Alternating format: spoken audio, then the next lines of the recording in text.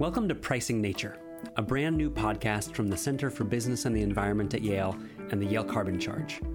I'm Casey Pickett. I'm Naomi Schimberg. I'm Jacob Miller. And I'm Maria Zhang. Now more than ever, as disasters linked to climate change become more and more noticeable in our daily lives, countries are looking for ways to shrink their carbon footprint. We've seen wildfires, hurricanes, and droughts devastate the globe as temperatures continue to rise. In this limited series, we'll take you through the fundamentals of one likely critical strategy for fighting climate change: putting a price on carbon emissions. After tumultuous 2020, with the US back in the Paris Climate Agreement, a carbon price will likely play a larger role in climate policy in the US and around the world.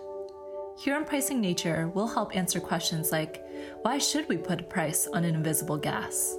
How would we do it? If we do it, how much should carbon cost? Where did this idea even come from? And why didn't we address climate change 30 years ago? And what else could we do in addition to putting a price on carbon?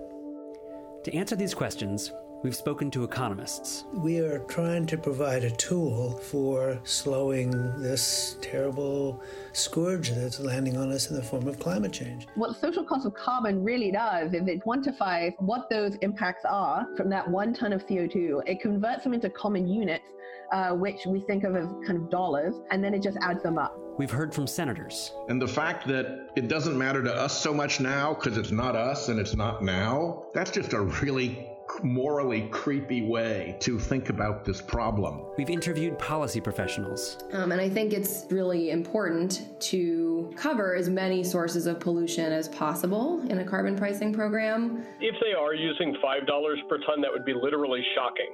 We've chatted with journalists. But especially in popular political discussion, everybody gets the Paris Agreement wrong. And we've talked with activists. We're getting thousands and thousands of young people. We are not waiting for candidates to start talking about climate change, and we are taking the matter into our own hands.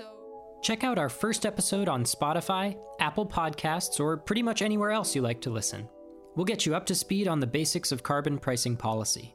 And don't miss our webpage, pricingnature.substack.com, where you can find additional materials so that you can become a carbon pricing expert.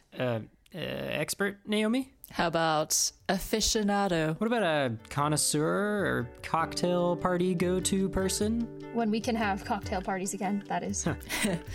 How about a whiz or sage? I see where you're headed, and I want to tell you, we are not in the business of creating gurus on this show. No gurus. Oh, come on, Casey. No gurus, but well-informed citizens? Yeah, I like that. All right. Yeah, that works. That's good. into it. Well-informed citizen.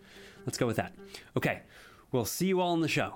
We're not going to see him, Casey. We'll hear you all in the show. No. We'll see your ears in the show. We'll show you in the series. All right, Casey. I think that's a wrap. Hey, thanks for listening and learning with us, folks. This is Pricing Nature.